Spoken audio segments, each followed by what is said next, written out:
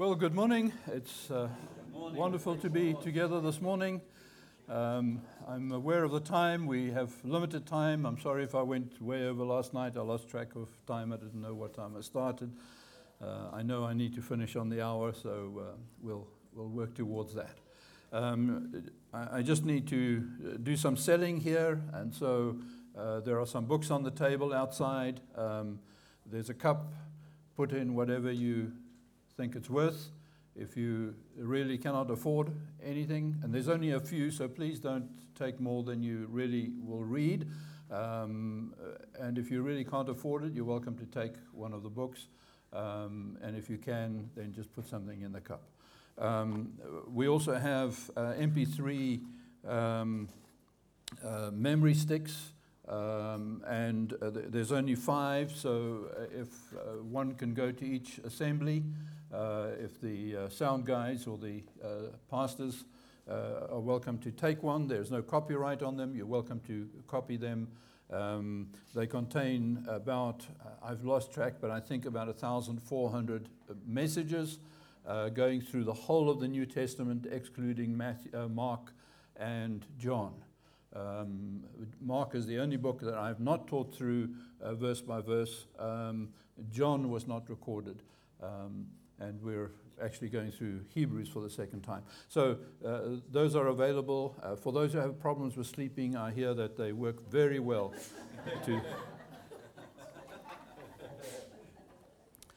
All right, so we're going to move pretty fast this morning because I have so much to cover.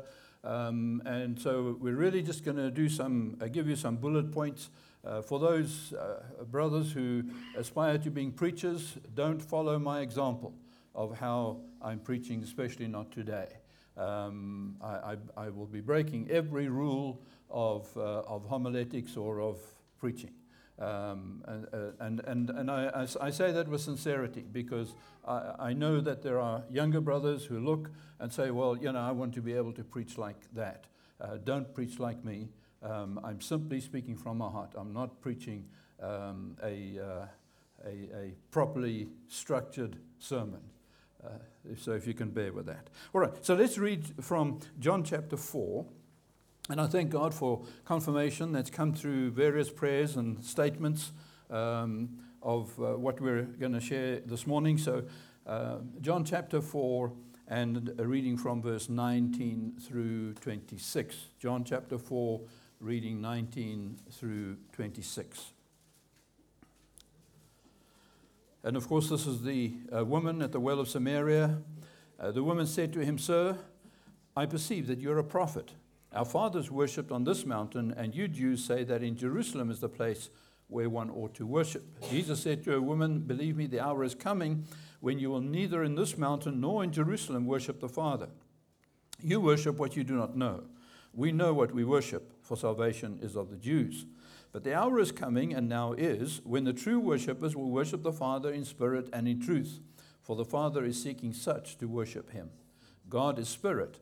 Those who worship him must worship in spirit and truth." The woman said to him, "I know that Messiah is coming, who is called Christ. When he comes, he will tell us all things." Jesus said to her, "I who speak to you am he."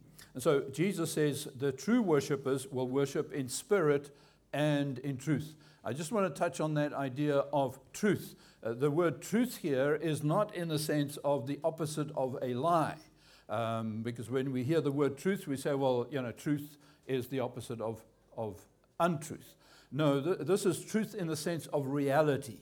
In the Old Testament, and remember the argument here is, do we worship here on Mount Gerizim or do we worship in Jerusalem? Jesus is saying the worship in the Old Testament was not in reality. In the sense that it was in images and pictures and in types and in symbolism. The real worship would only happen as Jesus would open the way for us into the holiest of all. And we're able to come into the very presence of God. And we're able to worship in a real way, in the substantial way. Now, taking that idea then, Jesus is looking for those who will worship in reality.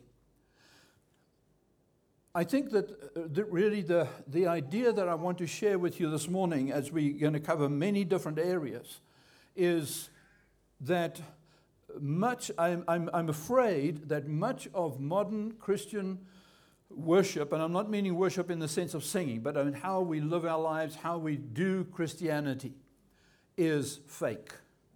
It is not real. There is no substance to it.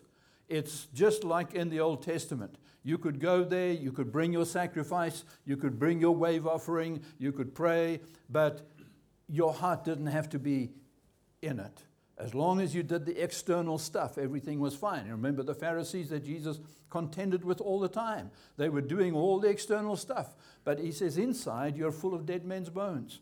You wash the outside of the cup, but inside the cup is dirty. Now, I'm afraid that we have come to the same situation. We know what to say. We know when to sit and when to stand. We know the things that we're supposed to do. But there is no substance. There is no reality. There is no truth to it.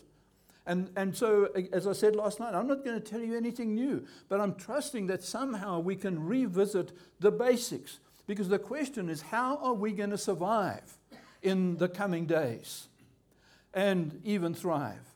And the only way we will, and here's the problem, is that we're all looking for some magic formula. Some book, some preacher who's going to tell us, if you just discover this great truth, then, the whole of the faith is going to open up and everything's going to be wonderful and everything's going to be glorious. No, the message I have is that there is no new revelation. There is no truth. We need to get back to the basics. That's the bottom line. We need to get back to the basics, but we need to get to the basics in a real and in a substantial way. The other word that comes to mind as I just introduce the ideas is the word of integrity. Now, the word integrity we use and we say, well, he's honest in business, so he's a man of integrity. Well, the word goes beyond that. It deals really with that he is of the same substance through and through. And so if you have, and I'm going to touch on James in a moment, where he speaks about being double-minded. If you have one face in the church and you have another face in the world, you do not have integrity because it's only skin deep. It's only on the surface.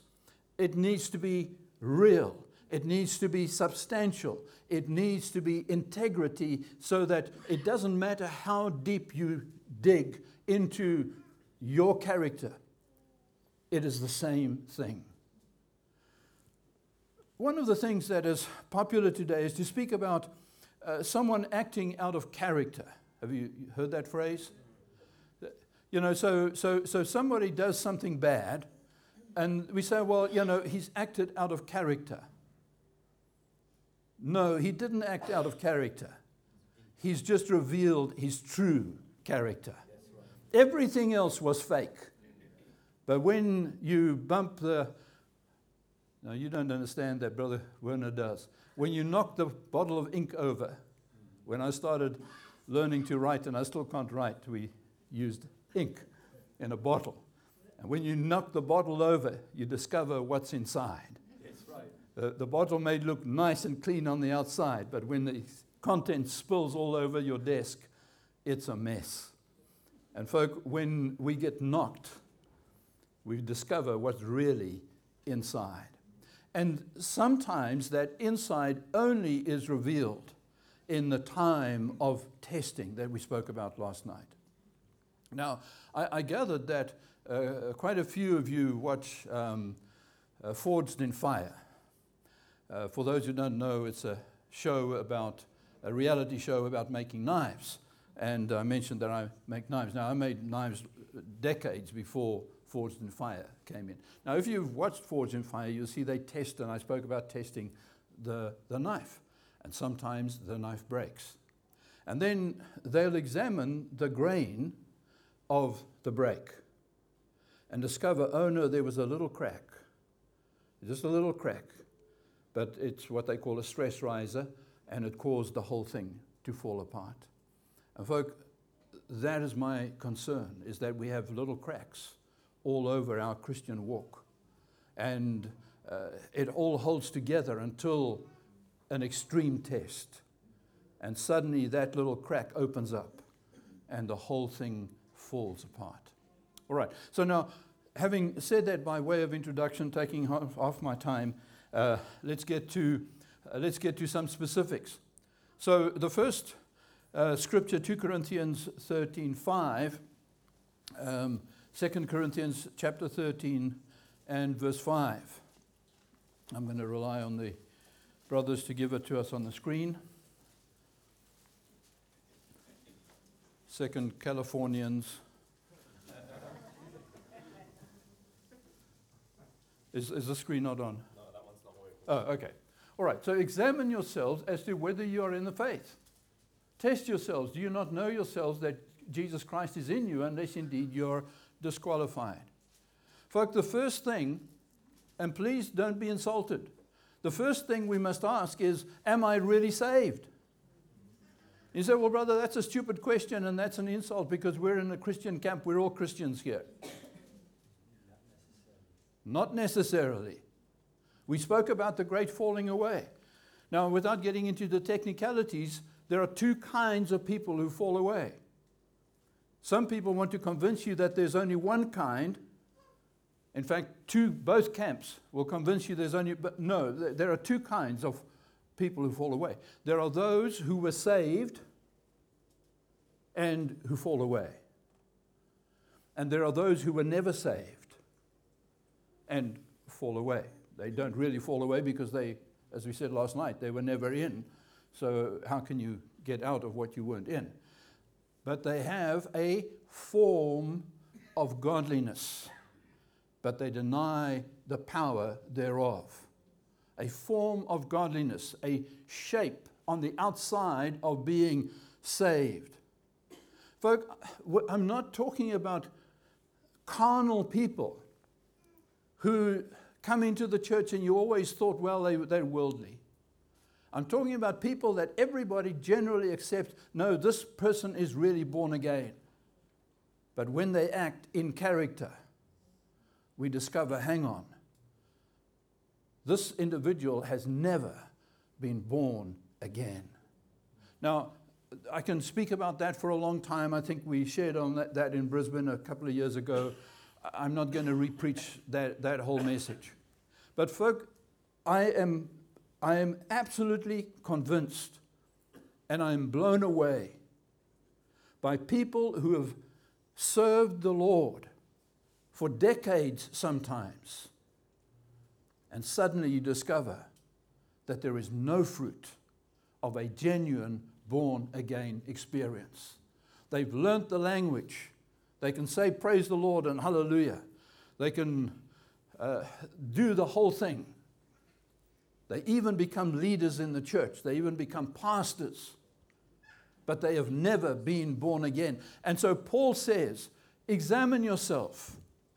He's writing to a church. He's not writing to the world. He says writing to Christians. And he's saying, examine yourself.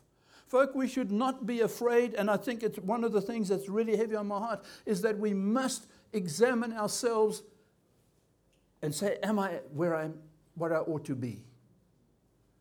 Because presumption is probably one of the biggest sins in the church today. We assume that we're right when we're not right. We assume we're saved when we're not saved. Now, I believe that we can have an assurance of salvation. Amen. And we must have an assurance of salvation. But unless you have it, and where are you going to get it from? Not from me. You see, that's the thing. We want to go to the pastor and we say, well, Pastor John, am I saved? Now, I trust he doesn't, but, generally you say, well, did you ask Jesus into your heart? Did you pray the sinner's prayer? Yeah, I asked Jesus into my heart. I prayed the sinner's prayer. Well, brother, praise God, you're born again. Don't let the devil rob you of your joy. Those brethren who are elders and pastors and leaders in the church, don't give people false assurance of salvation.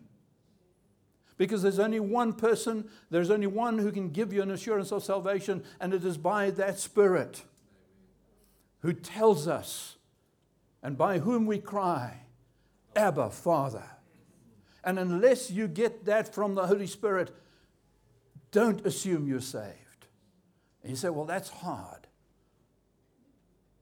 Well, it's good that it's hard. Because if it takes you 5 days, if it takes you 5 months, if it takes you 5 years, then wrestle with God and get that assurance from Him. Amen. Yes, Lord. I often speak about when I fly because it's one of the things that I don't enjoy doing. Some people do enjoy, but I don't.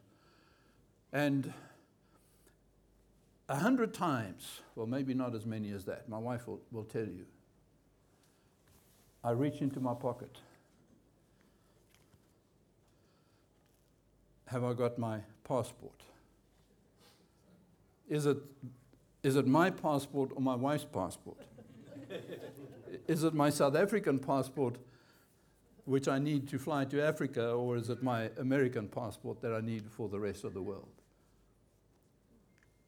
Okay, got the passport. Have I got my ticket? Is this the ticket for this plane? Am I at the right gate?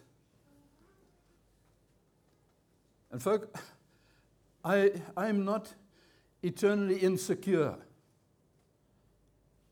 but I must check that I'm on the right plane going the right place. And if that's important for me to get to Australia, then it's more important for me to get to heaven and to ask the right questions. Am I really saved? Am I really on the right way? All right, now that's a whole subject, and we need to move on.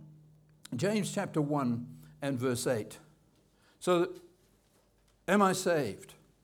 The second question we need to ask is, am I single-minded?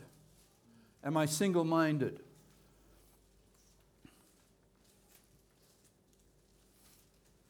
James 1 verse 8, he is a double-minded man, unstable in all his ways. I'm not going to give you the context, you can get it for yourself. The word double-minded is the Greek word dipsukikos, double-souled. He has two souls. He has one soul for God and one soul for the world.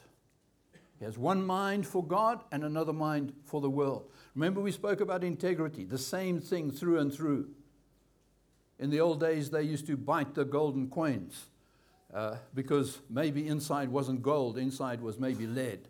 And I think that was the way they could test that what's on the outside is what's on the inside. And so we need to be single-minded. And folk, too many Christians today have two minds. We have compartmentalized our faith. We have one way of thinking when we're in the church, and we have another way of thinking when we're at work. We have one way of thinking of speaking in the church. We have another way of speaking when we at home.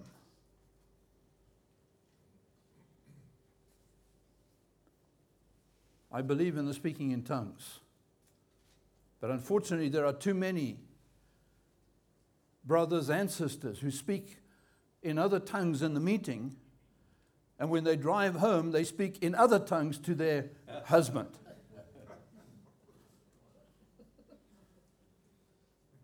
James says, out of the same fountain comes sweet and bitter water.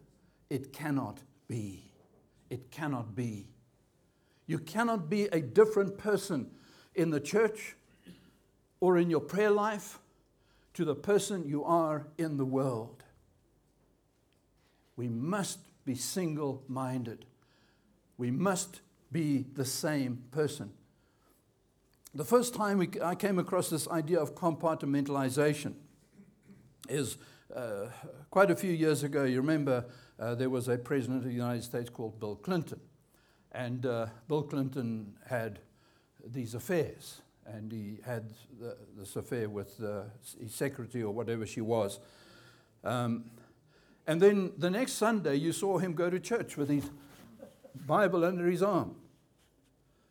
And so there was some discussion, what's this all about? And the answer was simply compartmentalization. He has one compartment when he's outside of church, and that's who he is. But he has another compartment in which he lives when he's in church. And so he's one man here, he's another man there. And the two things never meet. Folk, we cannot be that way. That's right. We need to be the same right through. You cannot have a heart for God and a heart for the world. There needs to be one heart. There needs to be one soul. There needs to be one mind in every respect. Now, I'm not telling you anything new. But folk, I need for us to think through our lives. Examine yourself as you live your life. Are you in any way different when you're amongst believers to when you're outside of the fellowship of the saints? In any way? And the answer is, for most folk, we are. We are. And if that happens, there's a crack. And when the pressure's on, the thing will blow apart. All right, I'm just giving you points. Let's go to Hebrews chapter 12, verse 14.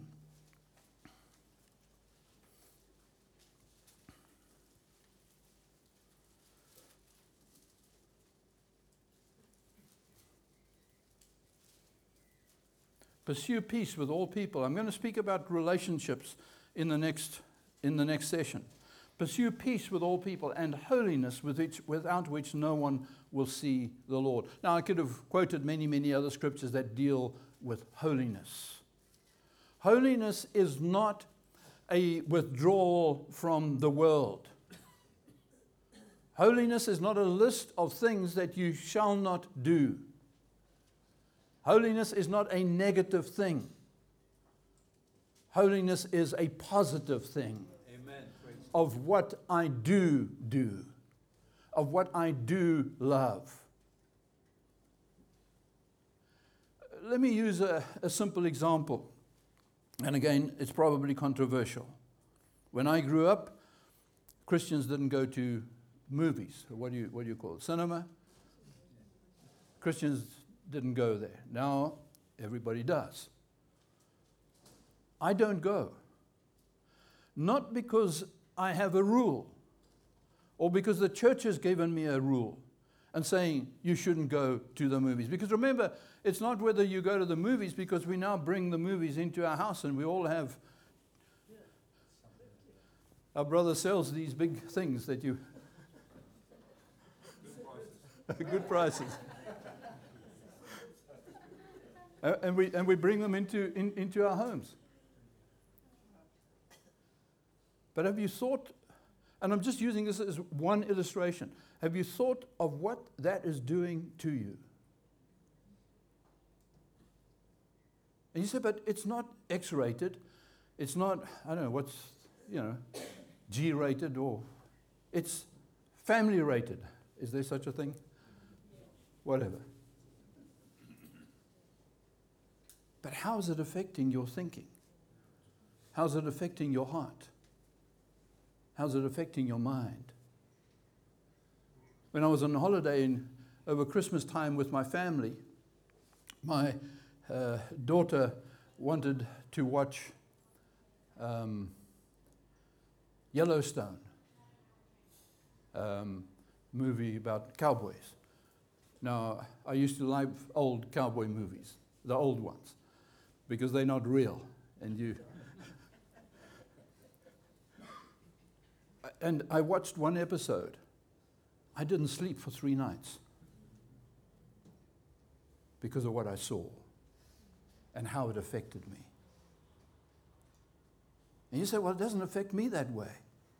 Well, that ought to tell you something. Have you become so inoculated against the world, the violence, the sex, the greed, that it doesn't even affect you anymore, and you can watch these movies without it affecting you? And that's just one illustration. Now I've got off my point. But my point is this. I don't watch movies not because I have rules about not watching movies, but because I want to be pure in my relationship with the Lord Jesus. I want to wake up in the middle of the night. Well, I don't want to wake up in the middle, but when I wake up in the middle of the night, I don't want to be replaying these things. I want to see Jesus. And anything that prevents me from seeing Jesus, I don't want in my life. It's not a matter of saying, no, I don't want this, I don't want that, I won't go here and not there. No, it's what I do want. And I want Jesus. I want more of him. I want to see him. I want to know him. And I want to know him in reality. And anything that interferes with that has no place in our lives. That's holiness. That's right. And so, are we walking in holiness? Are we cutting things out of our lives that are interfering in our relationship with the Lord or our relationship with one another? And we'll come back to that later. All right, so Hebrews 3 verse 18. Hey, we're over time already. No, you got to 10:30. 10:30. Oh, okay. Phew. All right, Hebrews 3:18.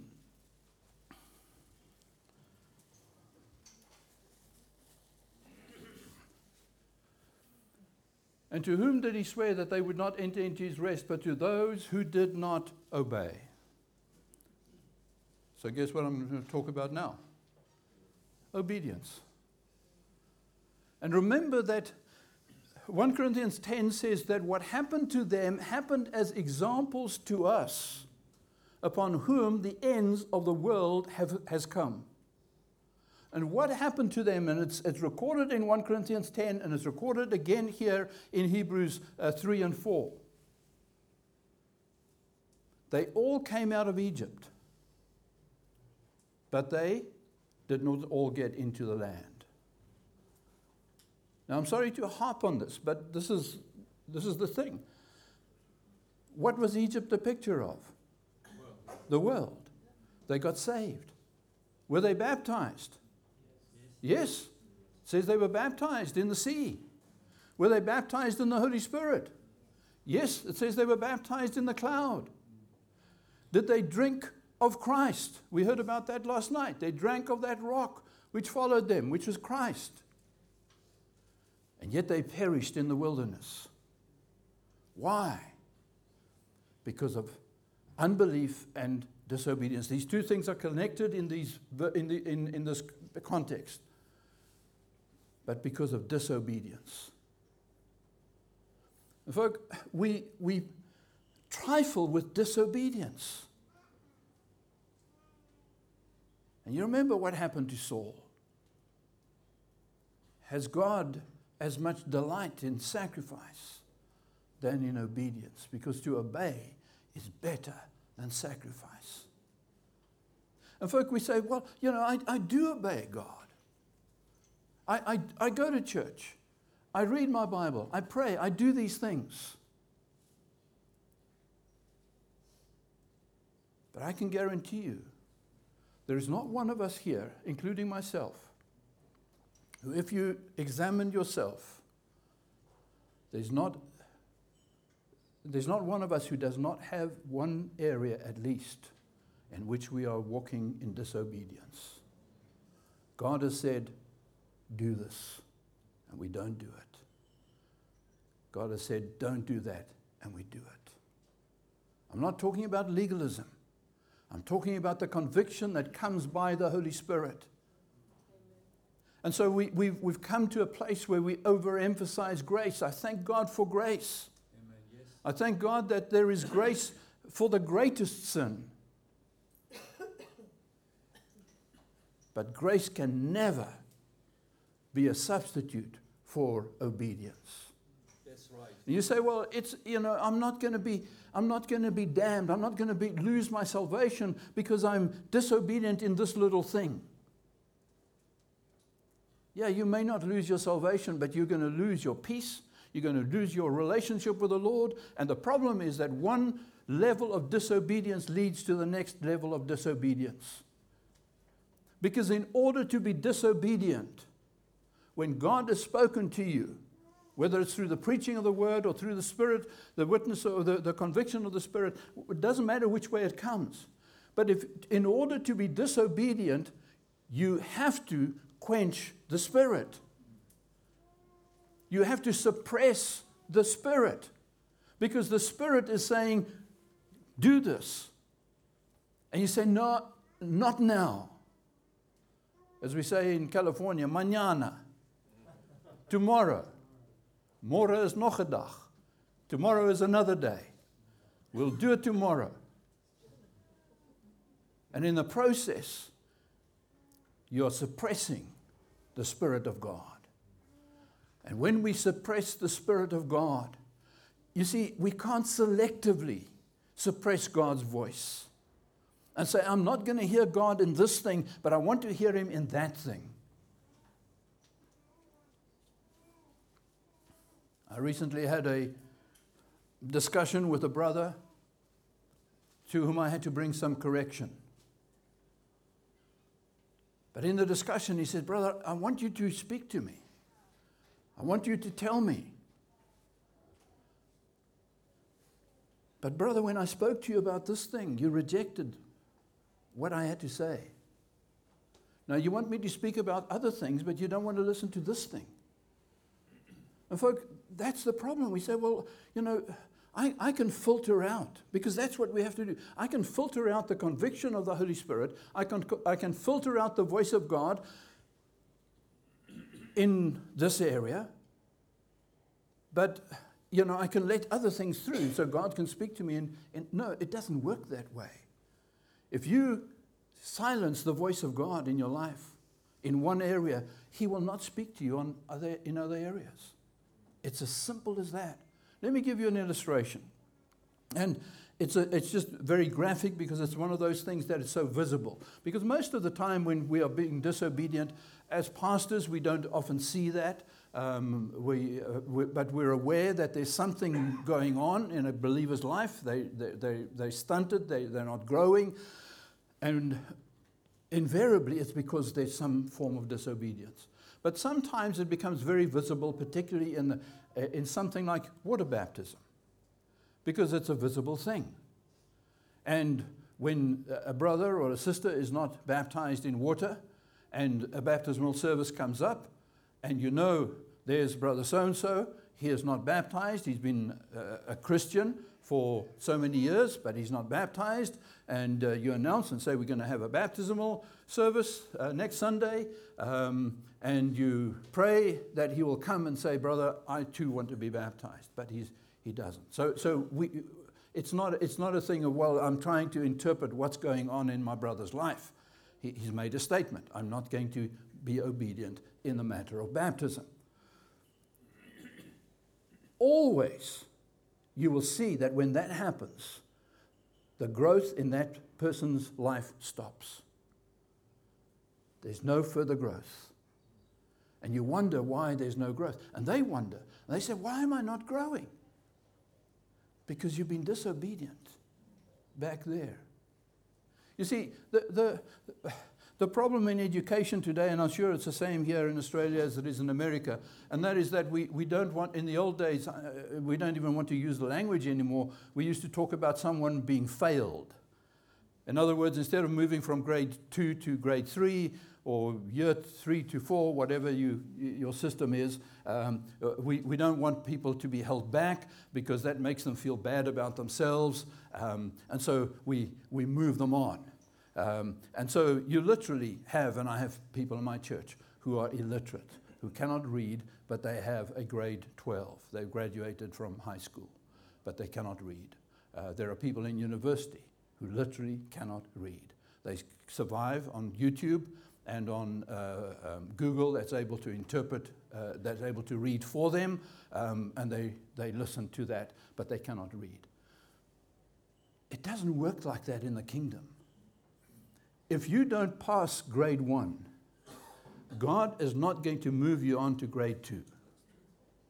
And so wherever you get stuck, whether it's baptism or whatever it is, or whatever small issue, you say, Lord, no, let me just skip over this and move to the next thing. God says, no ways. You fix that thing first, and then I'll show you the next step.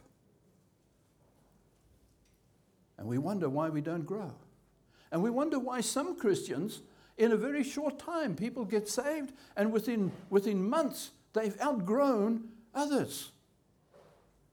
We all have people in our churches who've been saved for 1 year or 2 years, and they are more mature and they are more spiritual than people who've been saved for 20 and 30 years. Why does that happen? Because the Spirit will take you as fast as you're willing to go, and it will take you as deep as you're willing to go.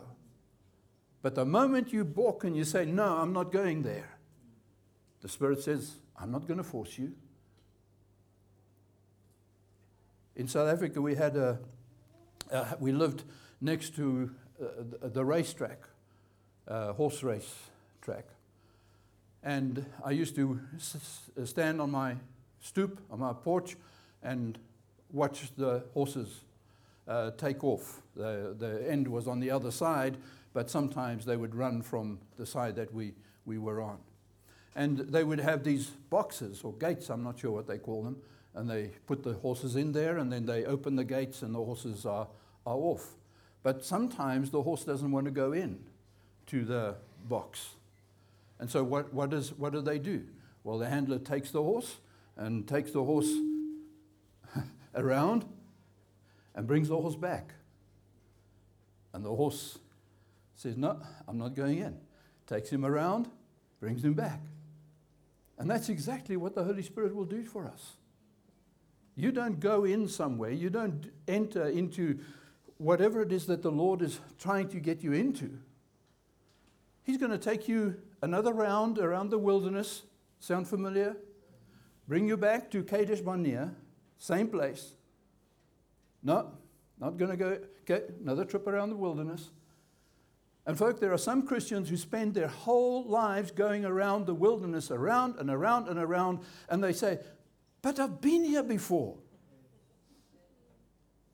I've been in the same sin before. I've been in the same temptations before. How come I'm not winning?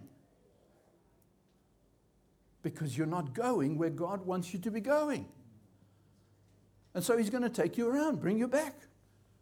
We say, but Lord, can't we just move on? You see, this is one of the problems. And I think the next point is, no, not the next point, but we talk about repentance. You see, repentance, we touched on that last night. We don't want to do the repentance thing. Lord, can't we just move on? No. There's an issue. Needs to be dealt with. Same is true in our relationships. It seems that these days in our relationships amongst one another and in our relationship with the Lord, there's this new way of thinking of saying, well, let's just forget about it. Let's move on. No, but there's an issue. There's an elephant in the room. There's sin that has not been dealt with. And God's not going to move on until you deal with it. Until there's genuine repentance, genuine turning away. And the moment we repent, the moment we confess our sins, He is faithful and just to forgive us. Notice that word confess. What does it mean? Saying the same as what God says. Yes, Lord, you're right. I did wrong. Simple as that. And yet, those are the hardest words for us to say to the Lord, it seems, and to say to one another. I once knew a pastor who had committed terrible sexual sin over a long, long period. He asked to be restored after a few years. He'd been disciplined. He then decided to resign and to avoid the discipline. And then he came back to me and he said, I want to be restored. I said, brother, you never sat out your discipline. Oh, no, but the discipline was unfair, a long argument. I said, all right, brother, here's what we'll do. I'm talking about a man who was 20 years my senior. This is what we'll do. I want you to come to the board meeting. And I want you just to say to the board, brothers, I'm sorry I sinned. That's all. I'm not asking you to get into details. I'm not asking you to mention the names. I'm not, just say, I'm sorry I sinned. That man went to his grave, unable to say those words. How many times do husbands and wives not talk for days, for weeks? Because neither is willing to say, I'm sorry, I was wrong. I'm sorry I was wrong. Those are the hardest words for us to say. And yet without saying them, the issue cannot be dealt with. Yeah, you can sweep it under the rug, but the next time it's going to come up again. It's going to be there again until we deal with it. And whether it's in our relationships with one another, whether it's in our relationship with the Lord, until the thing is faced and until the thing is dealt with, until it's killed and buried and gone, it's going to be there. You remember Saul. Touched on him briefly a moment ago. Remember, Saul spares some of Amalek. And 38 years later, Saul is down and out, defeated by the enemies. Seems that he tried to commit suicide and he failed. And he looks behind him and there's a man, a young man, who possibly was a baby when Saul spared the best of Amalek. And he says, who are you? And he says, I'm an Amalekite. You see, those things that we spare, they're waiting. And they're not just waiting, they're growing. And they're becoming stronger. And we can suppress it and we can ignore it and say, Amalek's not a problem. Amalek's a picture of the flesh. Amalek's not a problem. No, Amalek's getting stronger. And Amalek's waiting for the day that you're weak, that you're vulnerable, and he's going to be there to kill you. And so, obedience, repentance. I want to speak very quickly about two more things. Prayer. Folk, we need to get to real prayer. Oh, but I pray, I have my prayer time every morning. And I know how that prayer time goes. Bless me, Lord, help me with my job, help me with my relationship, Lord. Bless my auntie who's got a groaning toenail, and Lord, bless the canary because the canary's got a cough. And we have what we call the gimmies. Give me this and give me that and give me the other thing. And we call that prayer. Folks, that's not prayer. Prayer is a relationship with God. Amen. Yes. To use the same illustration I used a moment ago. We know one of the biggest problems in marriage is communication. And when I speak to couples, they say, but we communicate. Now tell me, what did you talk about this morning? Oh, we talked about the kids, and we talked about the budget, and we talked about the housework. But did you talk to one another about yourselves? Or did you talk about stuff? Now, this is not a marriage course.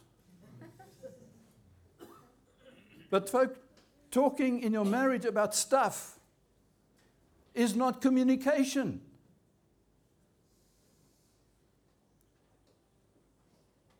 Communication is when we open our hearts to one another. and talking to God about stuff is not prayer. It needs to go deeper than that. And you know, as I was thinking about this, what is it that we need to be praying? And we can have all sorts of lists, but at the end of the day, it needs to be a heart crying out for more of God. And folks, this is not half an hour or an hour or whatever it is that you set aside in the morning or in the evening for prayer. This is a whole life crying out to God. I will not let you go unless you bless me. God, I need to know your blessing in my life. When you wake up in the middle of the night, if you can't sleep like I struggled to sleep many times, what is it that you think about? What is it that you do? And one of the things God dealt with me is that when I wake up in the night, I used to worry because I'm a warrior. Worry about my church and worry about my kids and worry about my finances. But David says, I cry out to you in the midnight hour. When we wake up, what is the first thing that we think about? Oh.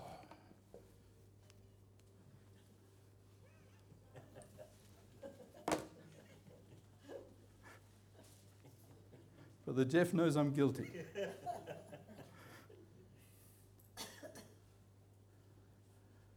Folk, is my prayer life just times that I go through the ritual of praying? Or is my life a prayer? Am I crying out to God all the time? The day I left California,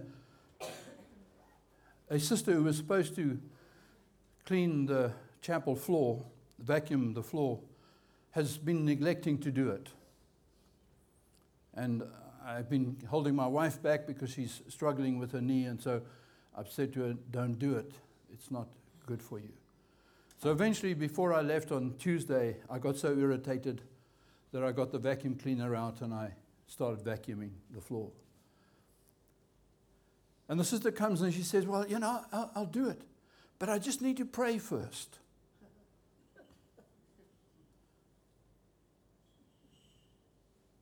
So she was praying. I said, sister, we need to pray while we vacuum the floor. This spiritual thing of I'm in my prayer closet, it's fake. Folk, I'm serious. It's what the Pharisees did. They prayed 3 times or 7 times a day, and the rest of the time they prayed on their neighbors.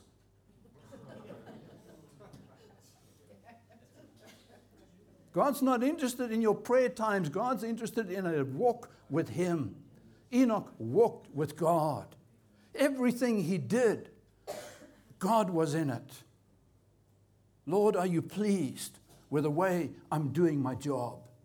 Lord, are you pleased with the way I'm vacuuming the carpet?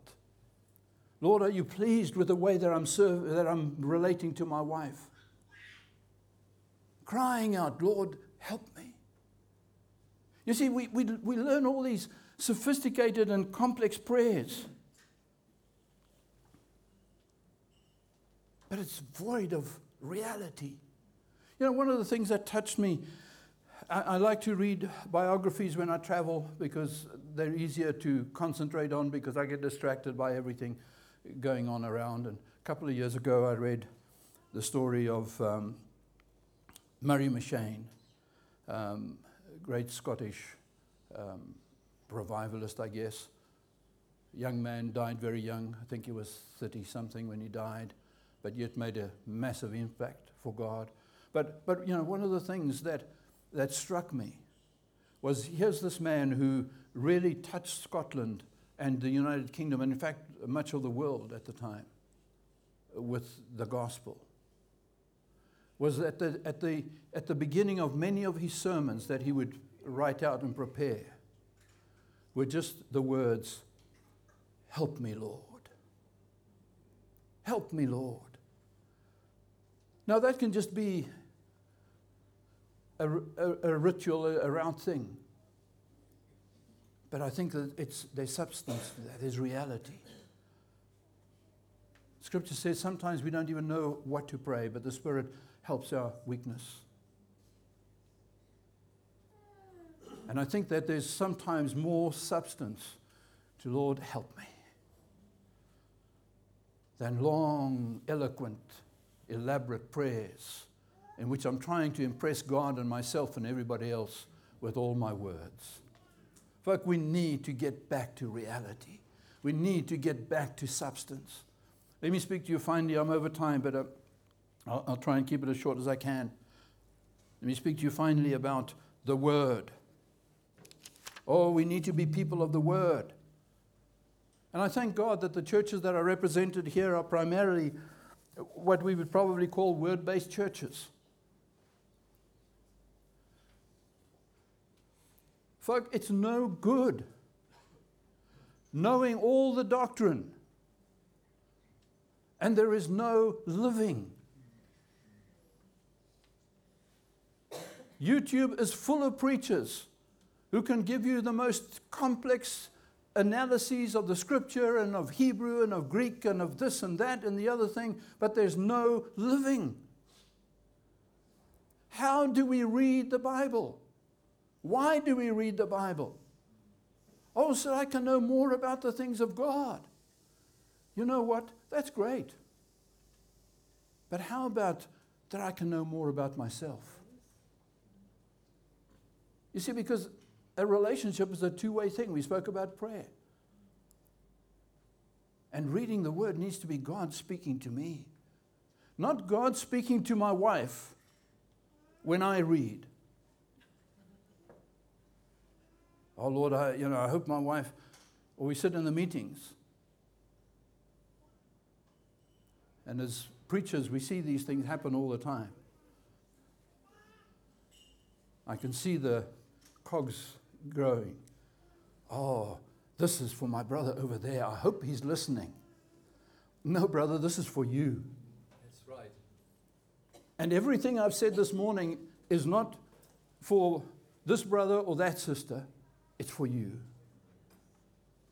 And everything that's written here. And pastors, we are more guilty of any one of this. Because we read and we say, well, this is what God is saying to the congregation. No, what is he saying to me? And what I'm sharing with you this morning is what God is saying to me. And I'm preaching to me this morning. And every time I get in the pulpit and I preach the Word of God, I'm preaching to myself. God help me that I come to a place where I'm so arrogant that I'm preaching to you and trying to remove the speck in your eyes when there's a log in my own eye. Folk, this needs to become real. Amen. Yes, Lord, what is it that you want me to do? Not whether I go to China to preach the gospel or whether I do this or that or the other thing.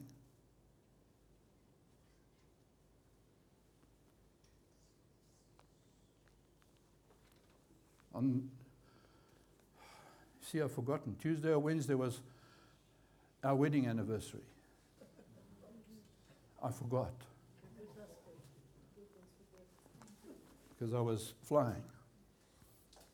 Good excuse.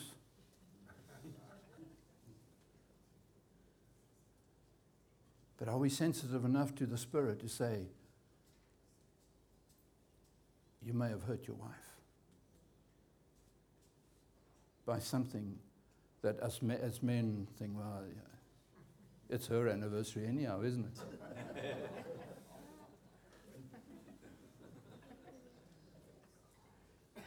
Folk, I trust you get what I'm saying. It needs to become real. It needs to become personal. It cannot be an impersonal thing. Every aspect of my walk needs to become me and Jesus. The Lord speaking to me, directing me, and me responding. And folk, when that happens, we just call that, Paul just calls that walking in the Spirit. See, walking in the Spirit is not being in some altered state of consciousness. It's simply doing what God is telling you to do, moment by moment, step by step. And you know what? God directs us in every moment of our life. Whether you're in your job, whether you're in your recreation, whether you're in your relationships, God is speaking. God is directing, because if we are born again, we have the Spirit.